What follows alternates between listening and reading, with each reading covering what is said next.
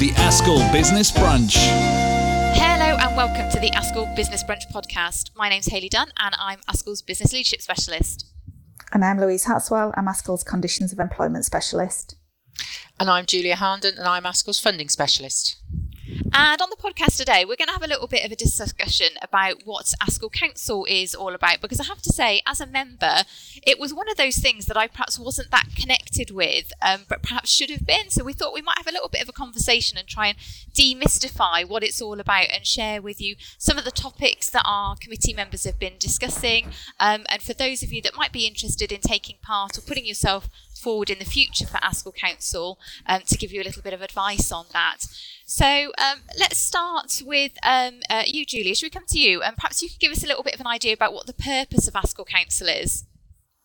Okay, thanks, Hayley. Yeah, so I always think of Askell Council as the governing body, if you like. So that's easy for us to all sort of, assimilate to our life in the school or across a trust. And in that regard, they are responsible for directing and controlling the organisation. And it's also the engine room of our policy making.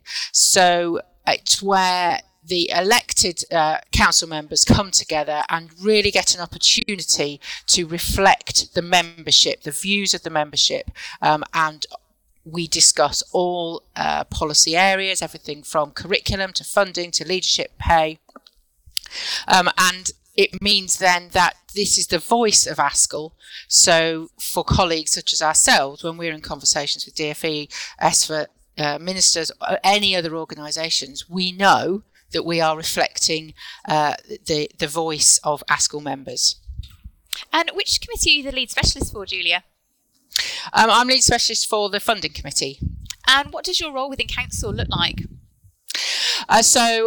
My role as lead specialist for the funding committee means that I work with the chair and the vice chair of that committee, and we form what we call a triumvirate. So a team that works together to determine the key areas or propose key areas for discussion by the funding committee. My specific role in council will be then to put together an agenda, working with those two elected members to source any external speakers that are going to come and talk to us, and then collate. We have a minute taker, but collate the notes, meeting notes of the discussion, and pick up on any action. So it's a real sort of combination of operational duties as the lead specialist, but also clearly there's a very strategic role there to make sure that topics that we know are going to be high priority across the education sector are discussed at Askell Council. Louise, if we come to you next, I think it's slightly different for you because you have a joint arrangement in terms of the lead specialist. So which committee are you partly the lead specialist for? I'm partly lead specialist for the Conditions of Employment Committee. And what does your role within Askell Council look like? Very similar to Julia. I work very closely with the chair and vice chair from the committee, and also the joint lead specialist, Jack Smilowski, who's a pension specialist and also covers conditions of employment. So we put the agendas together and look at different topics that are going to be coming up. There are certain things that happen on a cyclical basis, so we know that things are going to be discussed at certain points of the year. We might have to put a briefing or information paper together for council on something that's coming up. Some of the areas are quite complex, or maybe make a presentation, prepare a presentation to take place at the meeting. And as Julia said, those positions that we come up with, those position statements are really useful in the work that we do, the work that the employer engagement team do as well, because that is the basis on which we review policies or consultations, and it gives us our the direction that we will respond to those policies or consultations in, that we've got a firm position that is ratified by council, and that represents the views of our members. And what are the main topics that your committee's been discussing this term, Louise? This term we've been looking at our ongoing work on school business leader pay and recognition. We've had feedback from the Task and Finish group. It's really great that we've got a couple of members of the Conditions and Employment Committee on the Task and Finish groups. That's really helpful for us. We were looking at the STRB remit that we're awaiting to be issued, which now has been done just after the meeting, and we've also been looking at a lot of the pensions consultations and implications or potential implications for those decisions moving forward.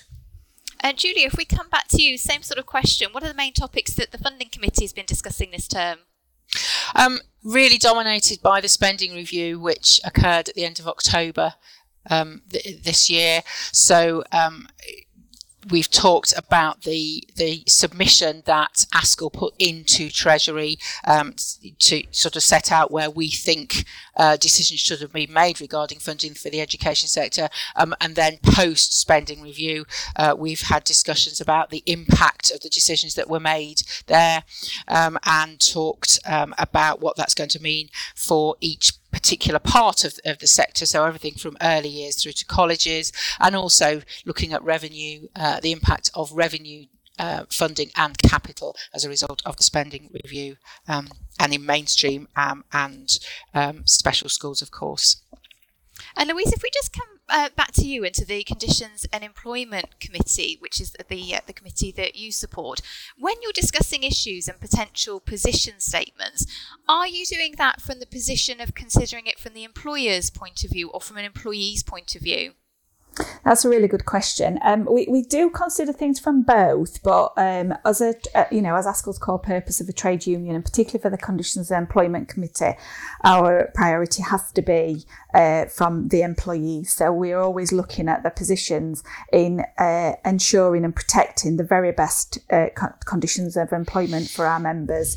So the position statements are often it's what we would expect from employers, so that it's as a minimum, so that we're that anybody that's employed by any employers within the school or education environment, we urge them to follow our position on that, so that we get the best terms and conditions for our members. Particularly important where we've got academies that aren't obliged to follow the national pay and conditions frameworks.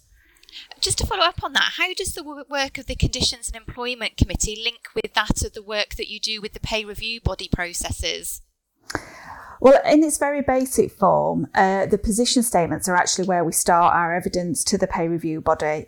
So we have position statements around that all pay uplifts must be applied to all pay ranges and allowances. So we don't support differentiated pay awards.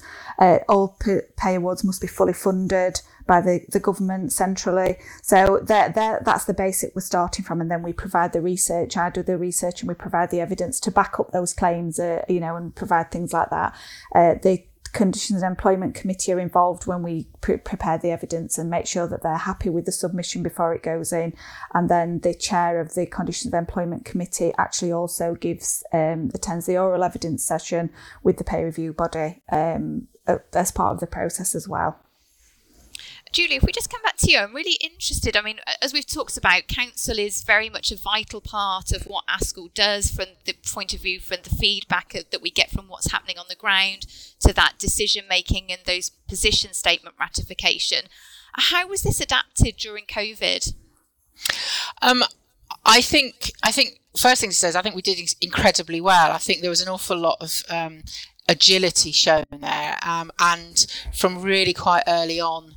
Back in spring of 2020, we moved our council meetings to virtual meetings, as we've moved all other meetings to virtual meetings. But as a reflection of the urgency and immediacy of the situation, we made them much more frequent. So instead of 3 times a year, we moved to perhaps meeting. I think at one stage we were meeting probably every couple of weeks, not for such a long period of time, although some of those meetings were necessarily lengthy. But what that did meant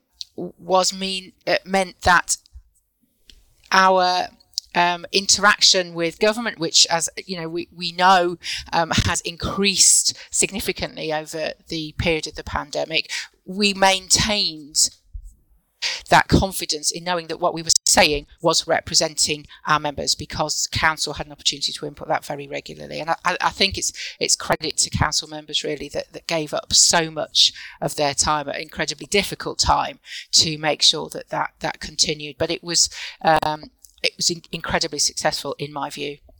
I completely agree, Julia. And I think of the three of us, Julia, you've been with ASCL the longest. How have you seen council change over that time? Oh, that's an interesting question. Right, okay. So, I mean, it's always been a very well-oiled machine, and that is essential because setting aside the pandemic period, there's a quite a limited opportunity for dedicated council discussion across the year. So we have to manage that really carefully. We've always had to manage that really carefully to ensure the organisation can benefit from the input of experienced leaders whilst not taking them away from the day job.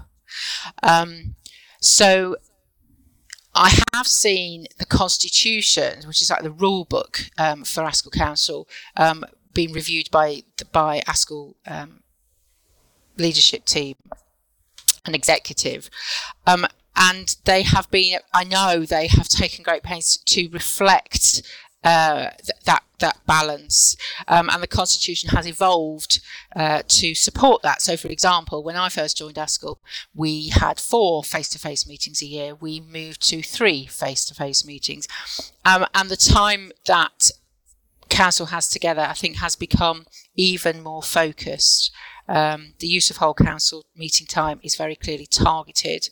An example of that would be how we are taking the blueprint building blocks in turn and giving all council members an opportunity to contribute. So not just at a committee level, so that particular area of policy that your committee supports, but the opportunity for everyone at council to contribute to those policy discussions on each of the building block areas, which I think is a really, really good use of our time together and gives us the best opportunity to use that huge amount of knowledge and experience that we have in that one room for a period of 1.5 days effectively.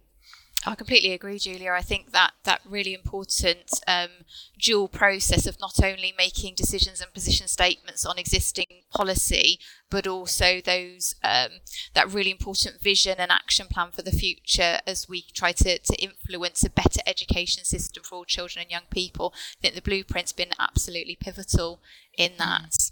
So, Louise, if I come back to you, as a policy specialist, what do you gain from being part of ASCL Council? I think at ASCL Council, it's really good to get the interaction with, elected members, and because there's such a wide range, because they cover all different regions and all different sectors and different phases.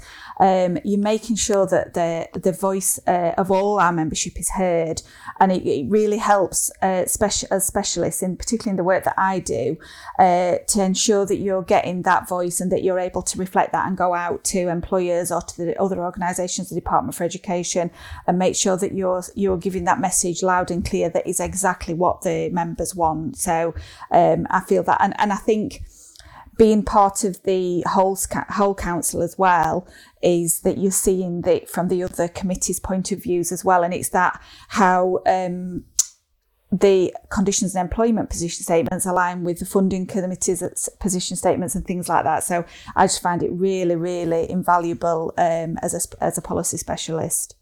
Is that the same for you, Julia? Do you gain the same from being part of ASCL Council? Absolutely, yeah. It's we've said that council is the voice of members. So as specialists, we're sort of the mouthpiece, aren't we? I guess quite often. So it's really valuable to be able to see not only your very specific policy area, but as Louise says, how that interacts with other policy areas, because it has to be a sort of holistic view, doesn't it? If we're really going to use our time wisely to benefit the sector, I think. And what advice would you give to business leaders considering putting themselves forward for ASCL Council elections in the future? And if Louise, if I come to you first. I would say go for it. Don't be put off. It's an absolutely fascinating experience, particularly if you get to go to the full council events in person. It's a fantastic experience. But I also think we say, as a ex-business leader myself, I was always told when I was on leadership team, you bring a different aspect and a different, you see things through a different lens. And I think that's just as important for our council, that we've got that business leader representation to bring that diversity of voice. So I would say go for it and be that voice on the council as well as you are on your school leadership team. And Julia, you've got two fairly new members to the funding committee who are both business leaders. What benefits has that brought, and what advice would you have for business leaders considering? Well, first of all, I'm jumping from the rooftops. It's superb that we've got those two new members on our school council, and so we've had, to speak from experience, we've had one face-to-face meeting, and the richness of the discussion was palpable, and that was, I think everybody appreciated that was in no small way to do with the fact that we'd got such a broad range of knowledge and skill across different parts of the sector. So absolute success as far as we're concerned. We're very happy about that. So what should people do? I mean, yeah, completely agree with everything Louise said. But, if you're thinking about it, talk to people, talk to Hayley or Louise, or talk to me, or talk to more senior policy staff in ASCO. I don't think I'm speaking out of turn to say that anyone would be pleased to have, a private conversation about it. And I think there's a sort of barrier that we've got to break, where at the moment we're not overrun with business leader members on council, and that can be a barrier in itself if you can't see lots of people in your role there. But you can be at the vanguard really of this. Absolutely, Julia, and I think they bring such a wonderful diversity. So obviously, I'm sure everybody would imagine that I would hugely encourage business leaders to put themselves forward. And if anybody is interested, you can find information on our website all about council and when the elections are coming up in the future. Hope you find that interesting today, and we'll be back soon. Thanks for joining us. The Askell Business Brunch.